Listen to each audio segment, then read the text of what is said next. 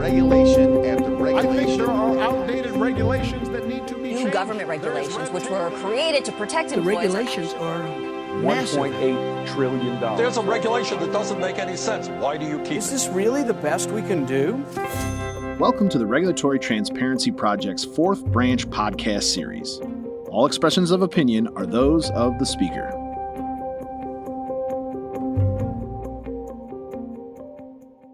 Welcome to the Federal Society's Practice Group Teleforum conference call as today, January 5th, 2021, we discuss international reference pricing and negotiation, yes or no. I'm Dean Reuter, Vice President, General Counsel, and Director of Practice Groups at the Federalist Society. As always, please note that all expressions of opinion are those of the experts on today's call. Also, this call is being recorded for use as a podcast and will likely be transcribed. We're very pleased to welcome two experts to our call today who have slightly different opinions on the matter at hand. We'll hear first from Dr. Wendell Primus. He's a Senior Policy Advisor on Budget and Health Issues in the Office of Speaker Nancy Pelosi and the former Minority Staff Director in the Joint Economic Committee. We're also joined by return guest, Professor Adam Mossoff. He's a professor of law at the Antonin Scalia Law School at George Mason University, also a senior scholar at Hudson Institute and a visiting fellow at the Meese Center for Legal and Judicial Studies at the Heritage Foundation. We're going to get opening remarks from each for about 10 minutes or so, but as always, we'll be looking to the audience for questions, so have those in mind for when we get to that portion of the program. With that, Dr. Primus, the floor is yours. Thank you, and thanks for the invitation to talk to this audience for a few minutes about drug prices. I had the privilege of working with the speaker and putting together H.R. 3, which I'm going to primarily describe. I think the need for lower drug prices is clear. There's about 1 in 3 Americans report not taking medication due to cost, and 42% of cancer patients deplete their net worth in the first 2 years of treatment, in part due to drug prices. And I think there's a lot of drug pricing increases that go on. For example, between 2008 and 2015, prices for the most commonly used brand name drugs increased 164%. And drug pricing is kind of unsustainable. Spending growth for prescription drugs is projected to generally accelerate between 2018 and 2027 by about 5.6% per year. And the brand name specialty drugs, are 30% of net spending under Medicare Part D and Medicaid, yet just 1% of prescriptions in each program. And I think in the future, we're going to see drugs coming to market that are primarily or predominantly these complex specialty drugs and gene therapies, which will further exacerbate this crisis. Spending has increased enormously. For most of the 1960s, 70s, and 80s, it was well under $50 billion. And then it escalated very sharply during the late 1990s and 2000. So today we spend about $340 billion or so on prescription drug expenditures. And what H.R. 3 did was basically give the authority and the mandate and the tools for the secretary to negotiate drugs. Right now, the administration does not have the authority to do that.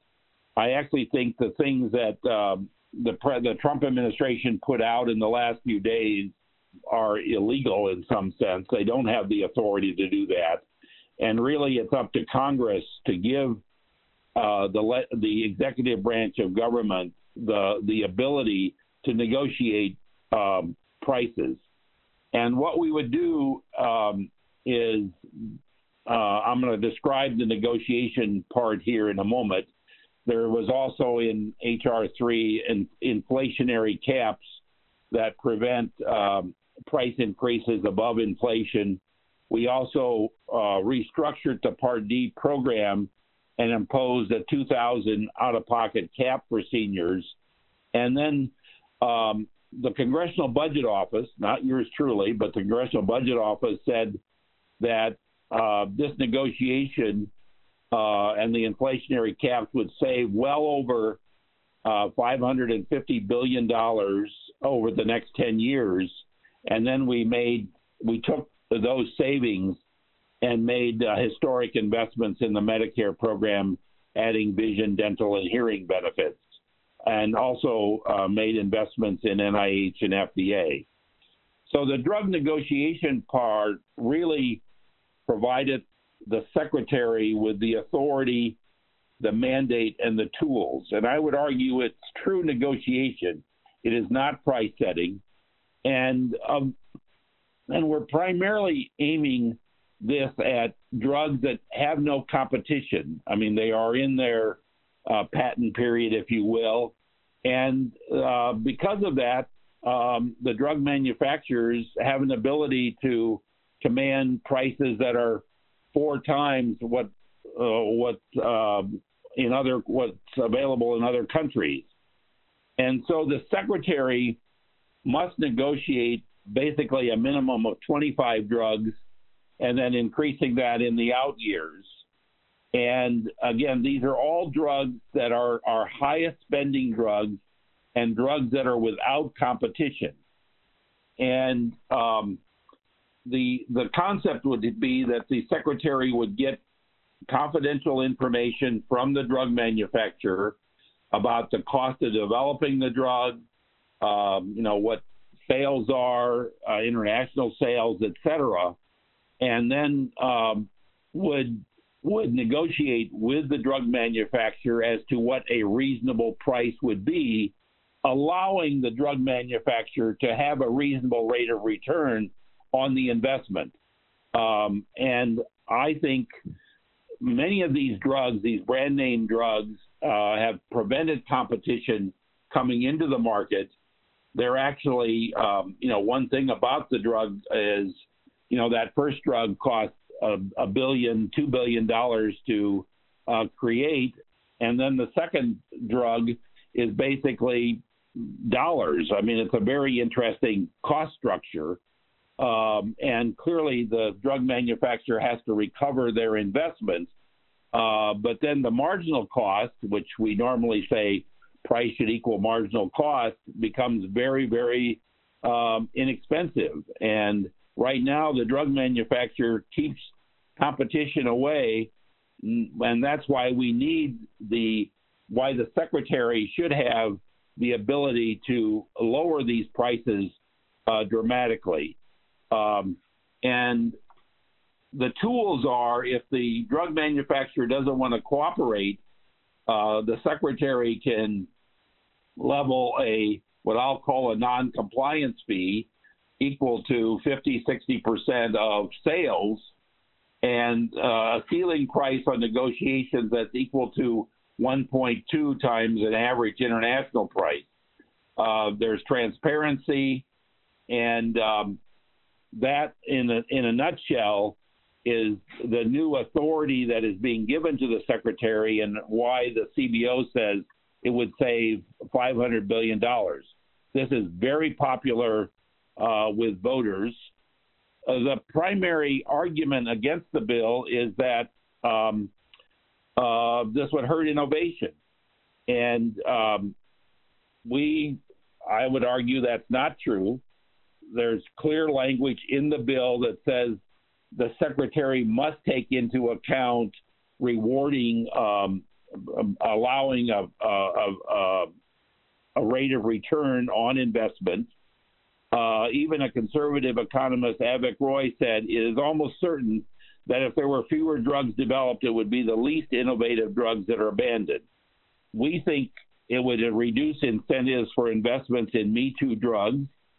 And I think this bill explicitly rewards innovation, allows Americans to receive much lower prices, and then reinvest those savings back into the Medicare program.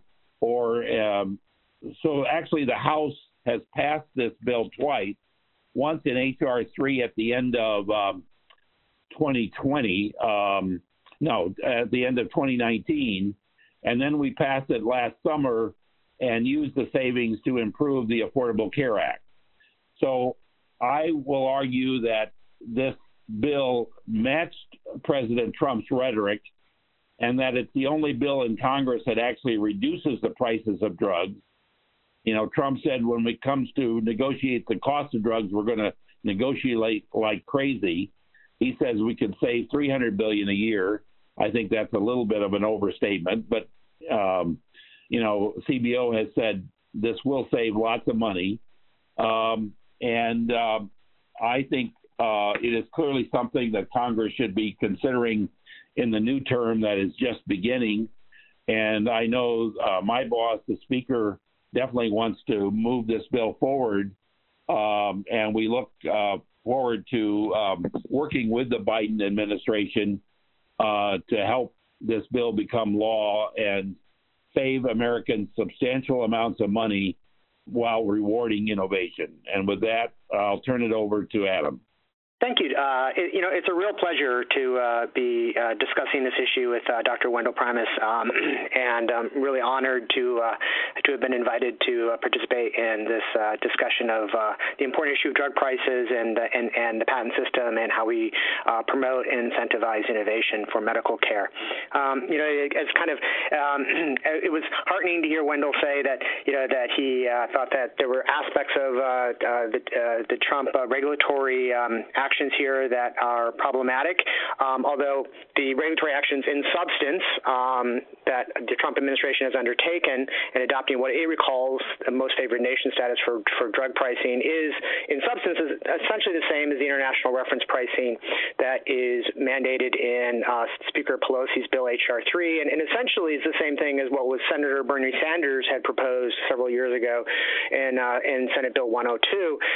And so kind of in our topsy-turvy world these days, I'm here criticizing the Trump administration, and Wendell, you are defending the substantive action of the Trump administration, it's a fun aspect of this discussion.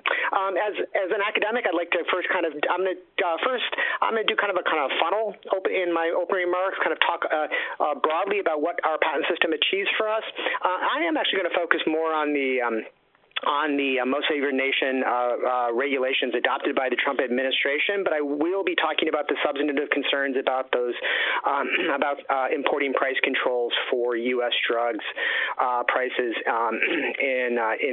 as purchased by Medicare and the U.S. healthcare market, and then looking forward to kind of getting into more of the details on the substance and process with Wendell in the Q&A. All right, so let me start by just kind of framing the issue. Wendell talked a little bit about how the purpose of the patent system, of course, is to reward innovation, and he discussed the classic point about perfect competition being marginal cost equals marginal price, and so he framed the general policy as the trade-off between kind of rewarding innovation and the cost of higher prices, and that is kind of the classic framing. It's conventional wisdom about our patent system, but it also misses an incredibly important perspective of the patent system, and that is the patent system is actually not just a trade-off; it's a platform of innovation and provides incredible benefits for society.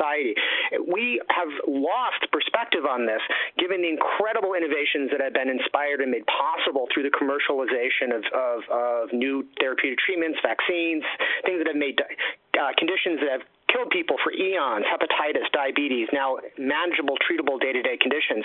And we've forgotten President Coolidge's son, his teenage son, a 16-year-old son, died in 1924 from a blood infection after injuring his little toe playing tennis on the front lawn of the White House. I mean, that's less than a century ago.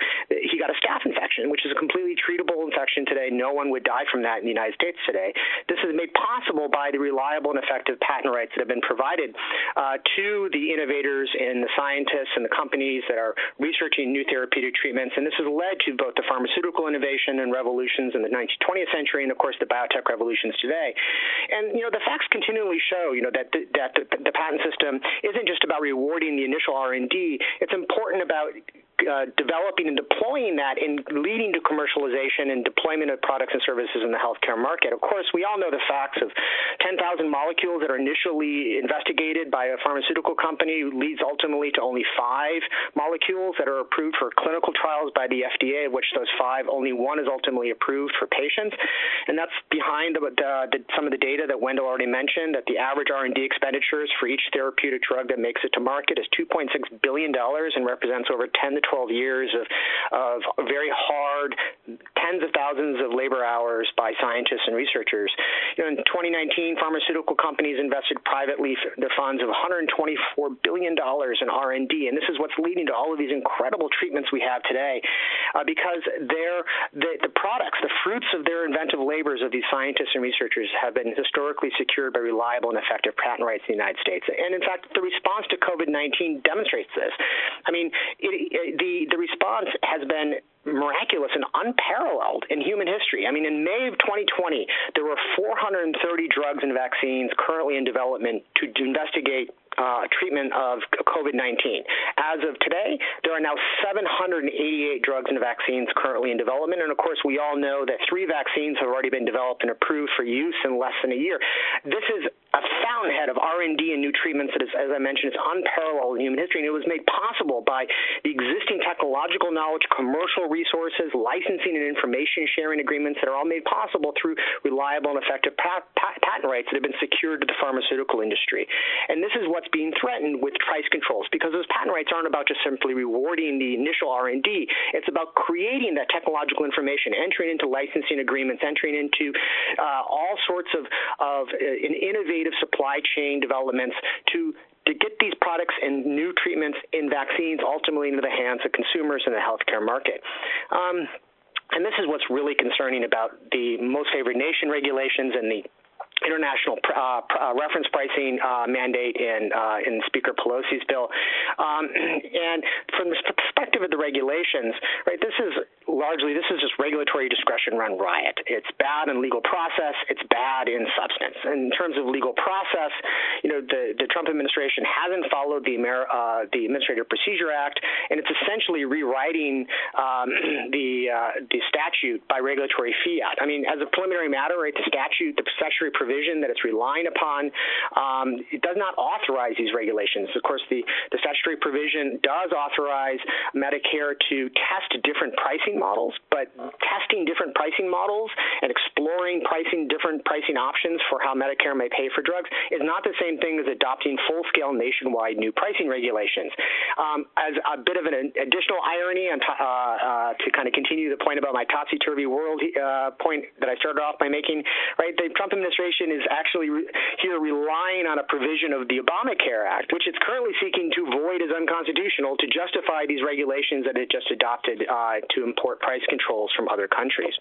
And as I mentioned, also it's bad as a matter of just administrative process. They have not followed the requirements of the APA. I believe this is what Wendell was referring to, because they've adopted essentially regulations by executive fiat. I mean, President Trump issued his executive order in August. Actually, he signed it in August. He didn't actually release or issue the order until much, much later.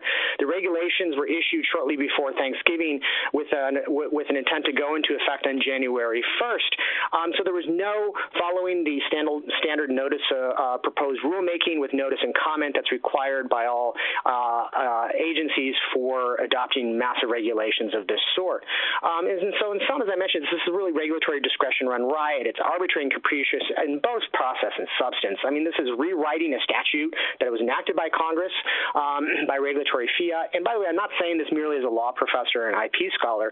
3 courts have now issued either temporary restraining orders or preliminary injunctions against the most favored nation regulations that have been issued by the Trump administration. Initially, the District Court in Maryland on December 23rd issued a TRO, but then the Northern District of California on December 28th issued a preliminary injunction, and then the Southern District of New York on December 30th issued another preliminary injunction. And this is because there's been a slew of lawsuits, not just from pharmaceutical companies. These are lawsuits from patient advocacy groups, from doctors, from treatment centers, from cancer research organizations, regulations and things of the sort, saying that this radically upsets their ability to not just research and develop, but to provide treatment, to commercialize innovations through the reliable and effective property rights system that has been created with the patents and has driven medical care innovation in this country for almost a century now. Now, I do want to kind of point out as a final matter, too, that, of course, the substance of the regulations, which reflects the same substance as in Speaker Pelosi's bill that Wendell was mentioning, is bad as a policy matter, and it's bad for two reasons. As I mentioned, international pricing referencing, or most favored nation, is directly importing price controls from socialized medical care systems in other countries. Now, the prices are lower in other countries because those are nationalized healthcare systems. You have the government as the single purchaser and the single provider of all the healthcare. And so these countries impose price controls via regulatory fee. I mean, the bureaucrats there talk about negotiation, but if you don't accept the price of the government offers at the end of the day, you're not allowed to sell your product in those countries. Now, what ultimately results from this is a classic example of a public choice problem, what economists refer to as cost shifting. Of course, pharmaceutical companies have to accept lower prices in these countries than what the market would normally support for creating radical new treatments for hepatitis, diabetes, and even COVID-19. And therefore, the pharmaceutical companies have to make up this price difference somewhere. One of the only countries left where they can freely price their drugs in a healthcare market is the United States, and so they cost shift to the U.S. Patients. And of course, this is why President Trump rightly complained in August when he announced his executive order that other countries are, quote, freeloading, unquote, off of U.S. medical innovation. He's right, but adopting the disease of the freeloading, the price controls, is not the proper response. That violates the classic maxim, do no harm. We should adopt the cure, not the disease. So, of course, price controls not a good solution when you're talking about concerns about prices more generally. But also, beyond just the concern about price controls and the impact that this has on innovation more generally, as we well know, you're also importing weaker patent protections from these other countries. These other countries provide less reliable and effective property rights innovation than the United States does. The United States has long had the gold standard patent system recognized around the world because it's long secured cutting-edge discoveries consistently while the rest of the world balks. Historically, for instance, the United States was the first country to recognize and secure processes. So the processes by which you might discover a new therapeutic treatment and the process by which you would apply that treatment. We did this before any other country did in the world, including England. And then, of course, in the modern era, the biotech revolution took place in the United States. We had a decade start on the rest of the world because thanks to a Supreme Court decision in 1980 called Chakrabarty, we said the patent system would protect the efforts of biotech researchers. The rest of the world balked and said no, and this is why the biotech revolution occurred in the United States, and we have benefited from incredible treatments. Treatments now of viruses, the scourge of humanity for tens of thousands of years, are now treatable. We're all, Wendell, you and I are old enough to remember when viruses were not treatable, and that the treatment was juice and rest. But now we can take pills. The data supports this. The United States represents 5% of the world population. It produces 25% of the world economic output, and yet two-thirds of all new drugs are discovered or invented in the United States. And this is because the fundamental principle that economists and historians have long recognized, that there is a strong correlation between reliable and effective property rights and patents and growing innovation economies and flourishing societies. In fact, this principle is true for all property rights, as U.S. courts have long recognized. Securing the fruits of labors of a farmer is the exact same as securing the fruits of the inventive labors of innovators in biotech research in the pharmaceutical industry. And it produces the same benefits for society in a flourishing free market. And so, a flourishing society, as represented, I think, and best by the unprecedented, miraculous response to COVID-19, of course, relies in part on many factors in society, rule of law, stable legal and political institutions, and things of the sort. But, of course, a key and fundamental and essential factor is reliable and effective property rights and innovation. The ability to not just obtain protection for the fruits of one's labors, but to go into the market and to receive appropriate remuneration in the market for those discoveries and what their worth is to the consumer. And this is exactly what is at risk by the price controls that are being imported by regulatory fiat by the Trump administration or would be adopted through legislation in Speaker Pelosi's H.R. 3 bill. So thank you. Well, this is Dean. We've got a lot on the table. Thank you both for those opening remarks. A lot of content here, fair points of disagreement. I do want to open the floor to questions from the audience. I want to get some back and forth going, but we can do both at the same time. There is a lot of disagreement here and a lot of things to dig down on. One thing, Dr. Primus, I want to give you a chance to respond as you'd like, but I'd also be interested in a point I think that Professor Mossoff is making, and that's how much is this a U.S. versus industry versus U.S. government versus U.S. industry problem as opposed to a U.S. versus other country problem, the way other countries do business, and then the effects that has on reimportation prices? Well, I think, there's a lot that I agree with Adam about. I think we both agree that what the Trump administration did here was they didn't have the authority to do what they did, but at the heart of it, H.R. 3 would give a Biden administration the ability to regulate drug prices, primarily prices where there is no competition. That's where, again, I think the problem is situated in about 400 drugs, and we do pay, this country, Trump is right, we do pay more of the cost of development here than other countries do, and there's no reason for that. I think if H.R. 3 became the law of the land, other countries would have to change their price setting dictums to some extent. But the truth is, a lot of these drugs that we're talking about have been on the market for a very long time, and where they've recovered all of their cost of innovation, and the prices should be trending down much closer to marginal cost. And the American consumer ends up footing the bill, and I think that should come to an end. One thing I'm interested in, Professor Mossoff, let me first ask Dr. Primus about the Me Too phenomenon that you alluded to, which I haven't really focused on before, but I assume this means that because somebody can patent a drug that treats X, other companies are then driven to produce something that's very close to X so they can hone in on that market, and this is a bad consequence of the patent system. Is that the Me Too phenomenon you're talking about, Dr. Primus? Yes, to a large extent, and I think innovation will still occur. Innovation isn't solely driven by price.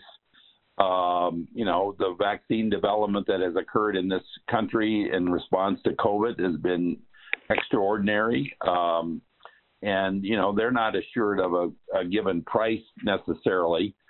And, it's a drive to save human lives, et cetera. But I do think H.R. 3 needs to be enacted, because I do think American drug companies are taking advantage of the patent system and are charging prices that are not in line with their development costs. And Professor Mossoff, do you want to address the Me Too phenomenon? I haven't heard your thoughts on that before. Yeah, thank you. It's one of many criticisms that one hears leveled at the pharmaceutical industry. There's a sense in which, yes, it occurs, because if someone has a successful therapeutic treatment, another company wants to offer a successful therapeutic treatment as well in competition with that. This is not unique to the pharmaceutical industry. There's Coke and there's Pepsi. There's Ford and General Motors. There's one has competing products in all areas, in all of the economy, in all sectors, and one shouldn't be surprised to discover that there is competing products in pharmaceutical industry. In fact, this is exactly what our patent system is intended to promote. This is what the patent system drives in part through disclosure. This is one of the key kind of benefits of the patent system, is that it it eliminates trade secrecy, which was the only way that you could protect innovation before the modern patent systems were developed, by saying you get a property right, a protectable property right that you can then go into the marketplace and obtain further venture capital financing, enter into commercial agreements and things of the sort. But you have to disclose your invention so that other people can read it and figure out ways to build off of it, innovate further, and even compete with you. And so, Dr. Primus Wendell's I'm sorry, I defer usually to people's titles, but this is a fun discussion, so I'm trying to keep it on a first name basis. Wendell, we seem to at the same time saying, well, there's Me Too drugs, so there's so there's unnecessary competition, but yet there's not competition. And so, well, there's competition, and then there is the appropriate commercial development and innovation that we would hope to have. I also want to just push back a little bit on the marginal cost should equal marginal pricing. I often believe, and I've heard others say this as well, that it's a mistake. It was a mistake of classical economists to refer to this model that they created as perfect competition, as something that we aspire to, because it can't be. As many economists have pointed out, if marginal cost equals marginal price, then you have no money left over to reinvest in new products, new services. You don't have a research and development company. You don't have $129 billion to invest in new innovation if marginal cost equals marginal pricing. And so many economists across the board have talked about how the importance of intellectual property more generally, not just in the biopharmaceutical sector, but in the high-tech sector and in the manufacturing industry, is that it facilitates what they call innovation markets, the creation of new markets, new ways of companies to commercialize and produce new values that benefit society. And this is exactly what is occurring by the pharmaceutical industry. This is why we have, as I mentioned, incredible treatments and diseases that were death sentences even 10 years ago, 15 years ago, are now manageable day-to-day conditions. And why COVID-19, as bad as it is and has been, it will not be a repeat of the 1918 Spanish flu incident with tens of millions of people around the world dying because of the ability of the pharmaceutical industry who have created all of these incredible commercial mechanisms through the value chain in producing new products and services that benefit people in the healthcare markets. I want to give you a chance to respond to that, Dr. Primus, but also in doing that, you mentioned that H.R. 3, the CBO, has indicated a cost savings of $550 billion. Can you say more about where that comes from? Does that come out of the bottom line of pharmaceuticals in a way that will have less money for research and development, or does that come from other countries, or where does that $550 billion come from? Well, you could go to their website and look at it's a long 29-page report that CBO put out. But yes, it comes out of drug companies here, primarily in the U.S. I think there would be, once you introduce a law of this kind, there would be ramifications for other countries and the like. But this would be a great savings to American consumers and to American businesses, and it would also increase wages to some extent because health costs would decline. I mean, this is not an insignificant change. So, and I think it also is evidence of the fact that the United States is paying, and the United States consumers are paying too much for some drugs. And again, I'm not talking about all 8,000 drugs or whatever there are. This is primarily concentrated in a few brand name specialty drugs where companies have kept competition from entering their market. And again, it's a negotiation. It's not, to some extent, it's trying to preserve innovation for a very unique product, but where the companies are taking advantage of the patent system and other things that they're doing to discourage other companies from creating generics when the patent runs out. So I think this H.R. 3 makes a lot of sense, and and it should become the law of the land. And I expect drug manufacturers are going to argue that it hurts innovation. That will be the primary argument against the bill. But I don't think there's any doubt in this country that American consumers are paying a lot more for drugs here than in other places in the world, and there's no reason for that. Very good. We got a great discussion going. We got our audience queuing up. Now let's check in with our first audience member. Hi, I'm Tom Lillis. I'm actually calling from Rotterdam in the Netherlands. It seems we all agree that the need to stop the free rider problem. But isn't the problem of property rights and importing price control solved by just saying to the drug makers, if you don't want your U.S. pricing depressed, don't sell to countries with controlled drug prices? That way you'd relieve the free rider problem and cause the countries to face the appropriate costs of their drugs. What do you think? Who wants to take a shot at that? I think that's a pretty severe measure. I mean, to deny, a drug manufacturer would have to say, my drug does a lot of good in your country. It would solve this sickness, and now I'm not going to sell to you. I think that's putting the drug company in an untenable situation. Isn't it saying you're not paying our price? You're not paying for the drug, so we're not selling it to you. Yeah, I would agree with Wendell on this on his response. In two respects. One is that the pharmaceutical companies are developing these drugs to treat people. I mean, they're providing a service to us as in the same way that an automobile company provides a service by selling their cars to you, and and Microsoft and Apple provide a service by selling their computer products to you, and they want to provide that service. That's why they develop it. They want to produce the values, and they want to have consumers purchase their products. And so it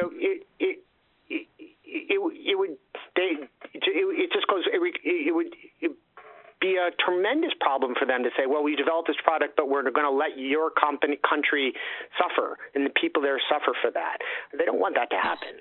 And more fundamentally, there's an economic point too, which is that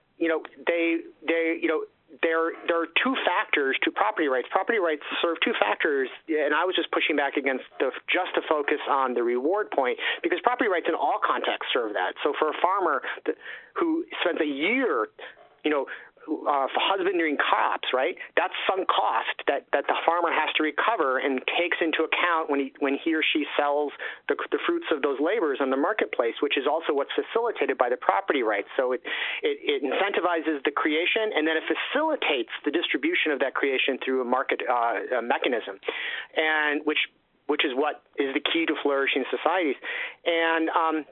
And so for the pharmaceutical company to receive at least some money on their investment so they can continue to pay their researchers and pay the ongoing R&D expenditures that they're incurring for ongoing development of future medications and therapeutic treatments, that is still something that is valuable to them, and so they're taking that for what they can. It's the same reason that anyone in any price-controlled context will still, sell some of the products and services. You just will sell a lot less, and there will be a lot fewer of them.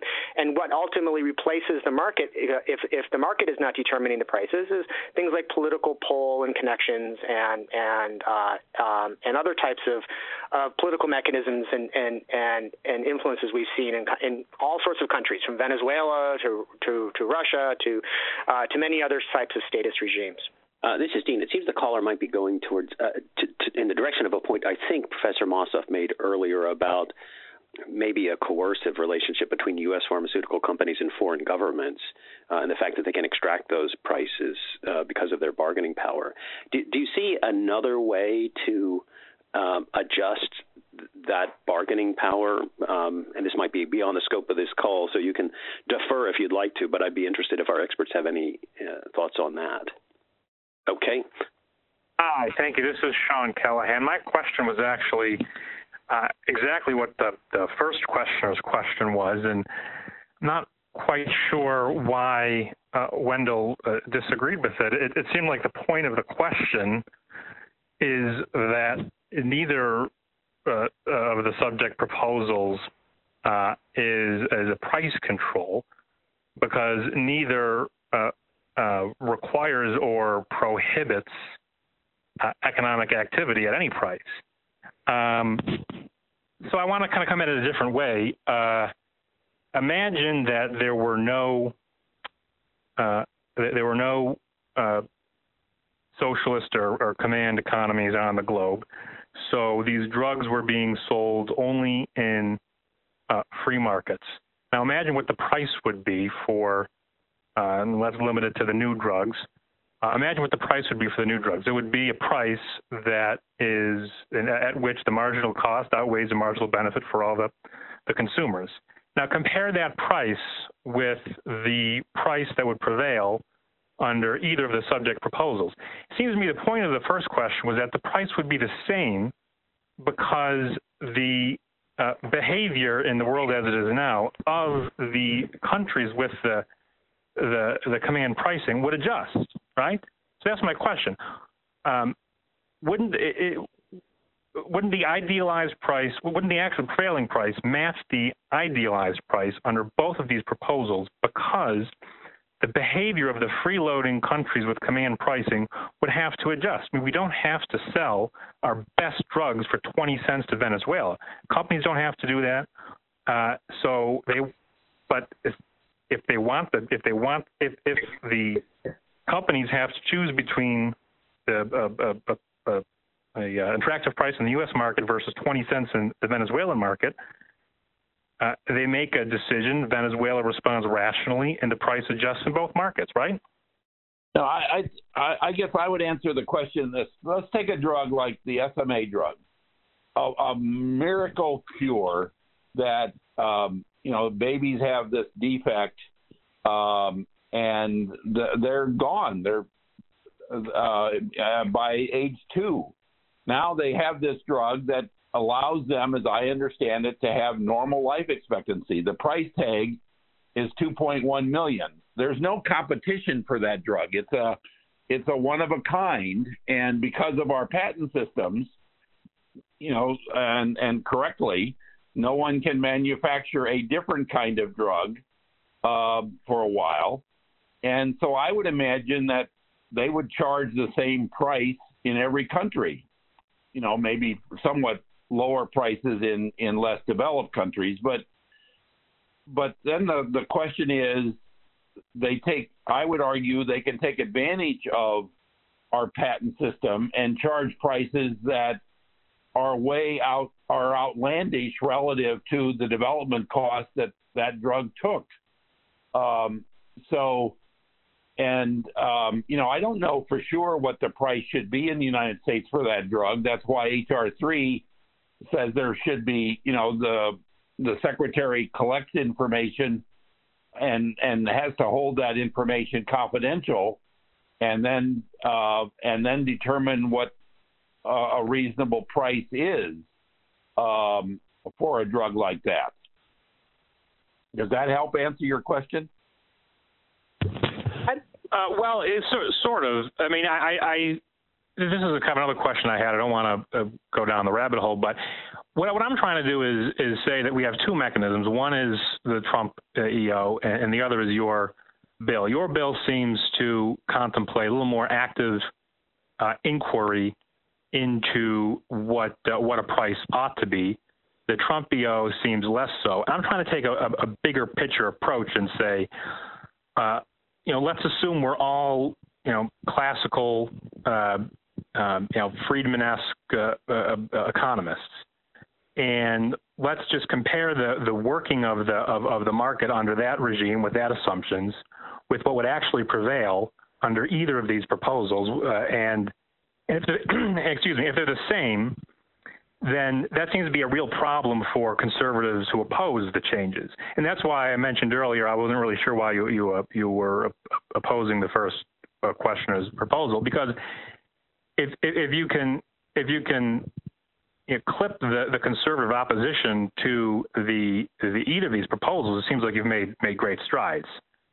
Well, I'd like to interject and make a point. I think that strikes at the core of the assumptions in both of the questions that have been raised, which is that there is a conflation here between governments and companies that is just that sometimes classical economists make, that other economists make, that it's what philosophers refer to as a category mistake.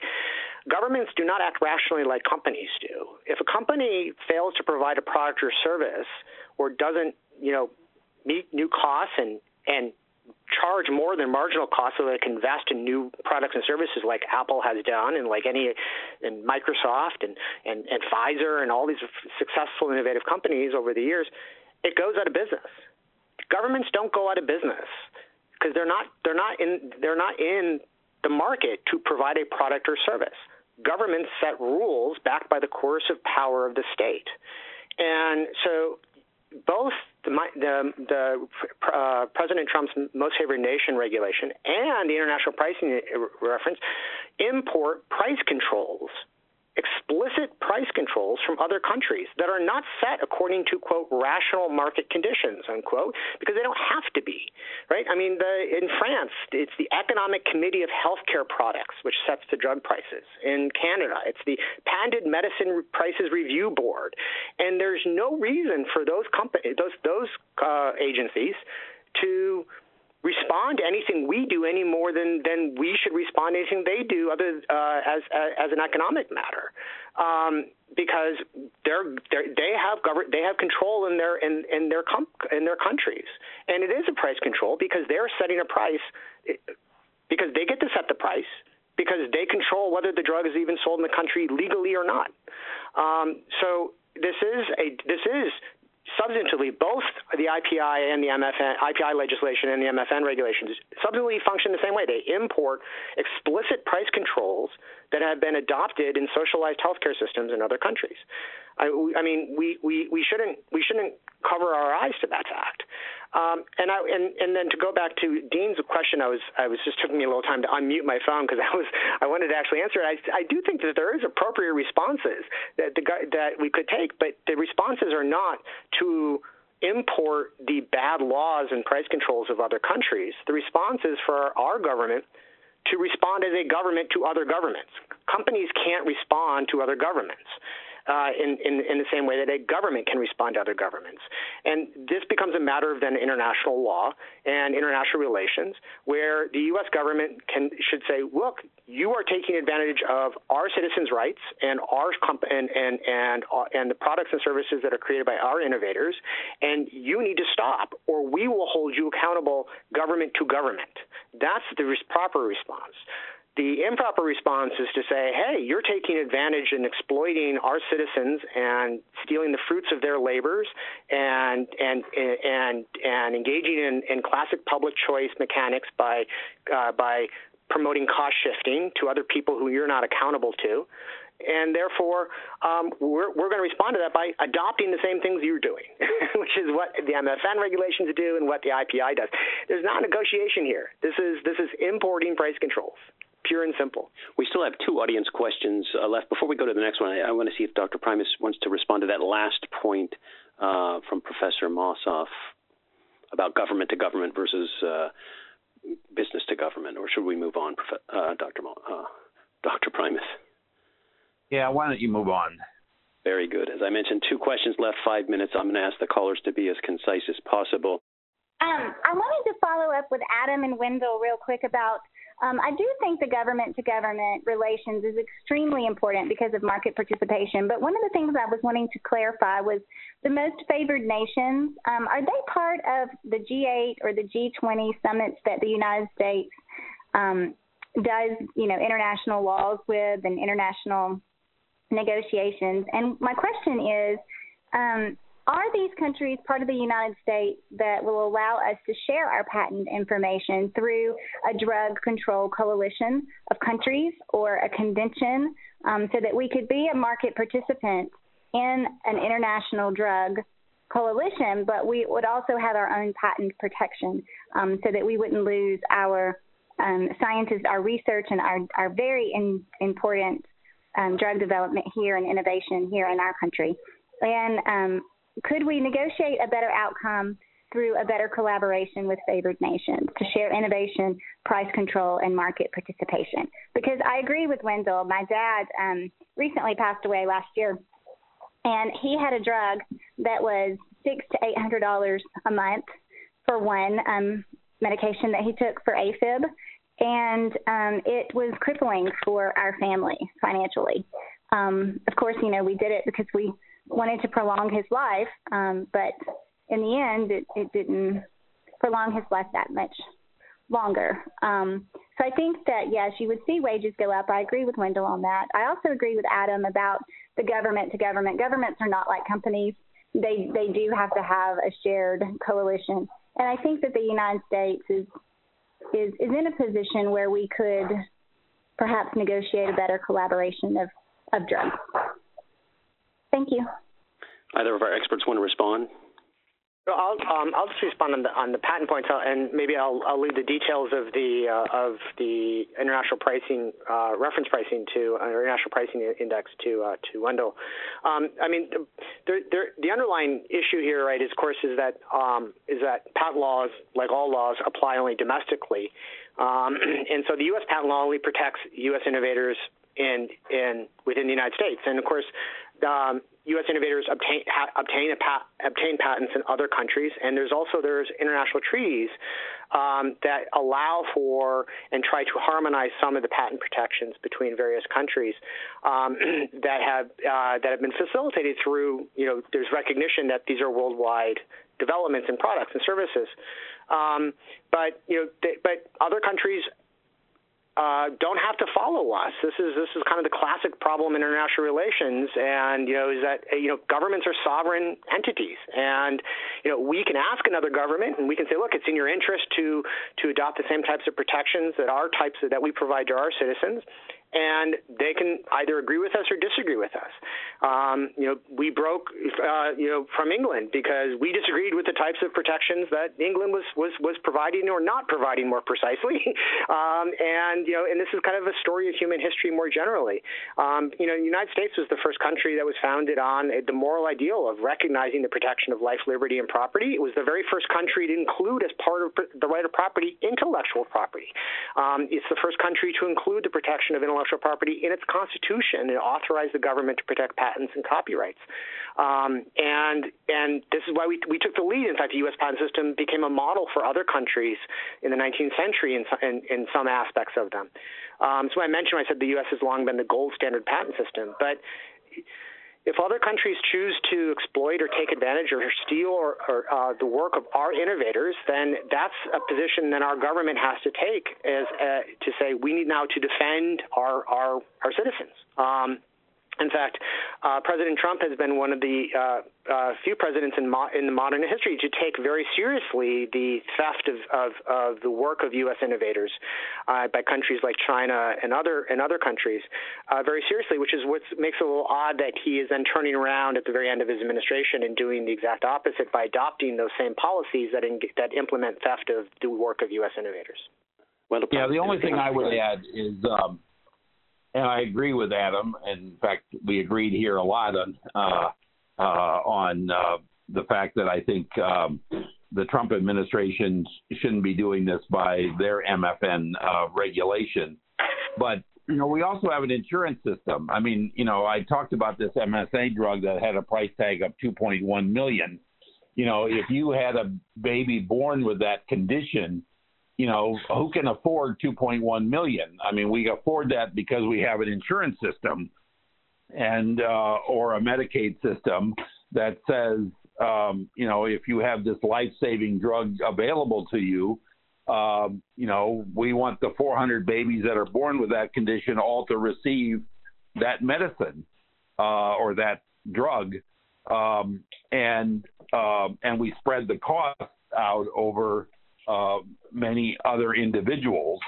So I think you have to think about these drug prices in that context, because when you have this unique service and this unique drug that doesn't have competition, the the drug manufacturer can sell that product and command that price here in this country, and I think those prices are too high.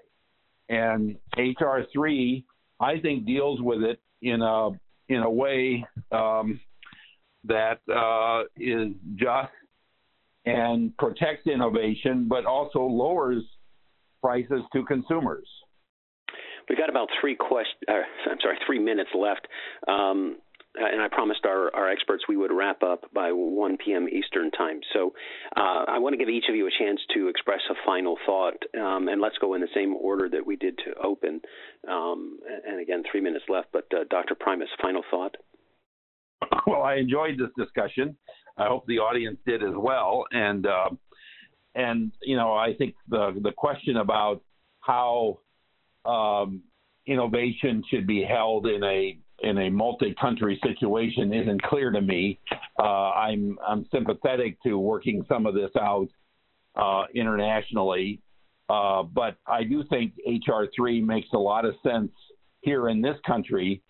I think our drug prices are too high, and until you have a generic competition, prices remain too high. And HR 3 is a much more careful explanation of how the price ought to be set relative to the Trump regulation. So I'll stand by my case here that HR 3 is a necessary addition to our system of drug pricing, and it ought to be enacted. Professor Mossoff, a final thought. Thank you. Well, I really enjoyed this discussion with Wendell. It was a pleasure to find the points of agreement in addition to our kind of expected points of disagreement. But I think that we really cashed out very nicely both facets of those points of contact. And and I just want to pick up on a point made by just Wendell in his closing remarks, which is that all too often the patent system becomes kind of an easy go-to, for lack of a better phrase, whipping boy for concerns about prices and things of this sort. But as was brought out by Wendell's remarks, there's the patent system is nestled within a broader system of regulation of insurance companies and insurance laws, and the existence of government-provided medical services in this country and things of that sort. And we always have to kind of take that into account. Remember that as we're seeing now, the distribution of the COVID-19 vaccine is being held up by various regulations and controls on who can receive the initial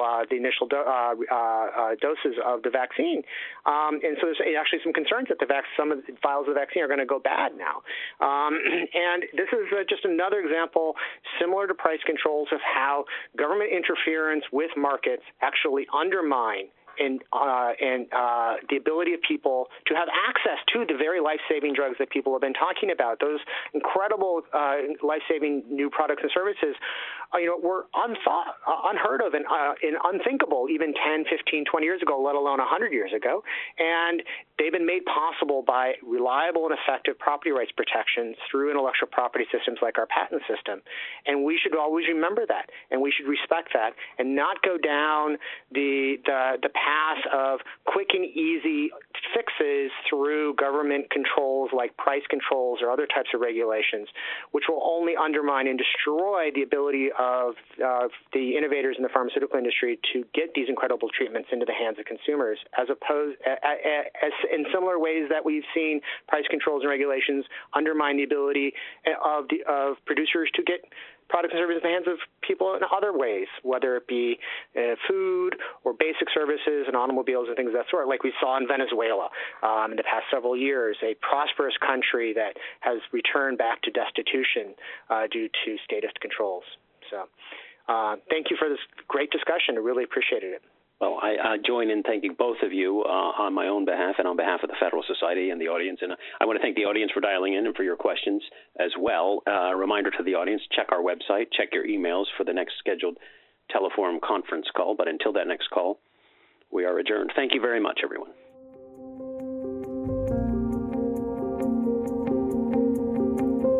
On behalf of the Federal Society's Regulatory Transparency Project, thanks for tuning in to the Fourth Branch podcast. To catch every new episode when it's released, you can subscribe on Apple Podcasts, Google Play, and Spreaker. For the latest from RTP, please visit our website at regproject.org. That's regproject.org.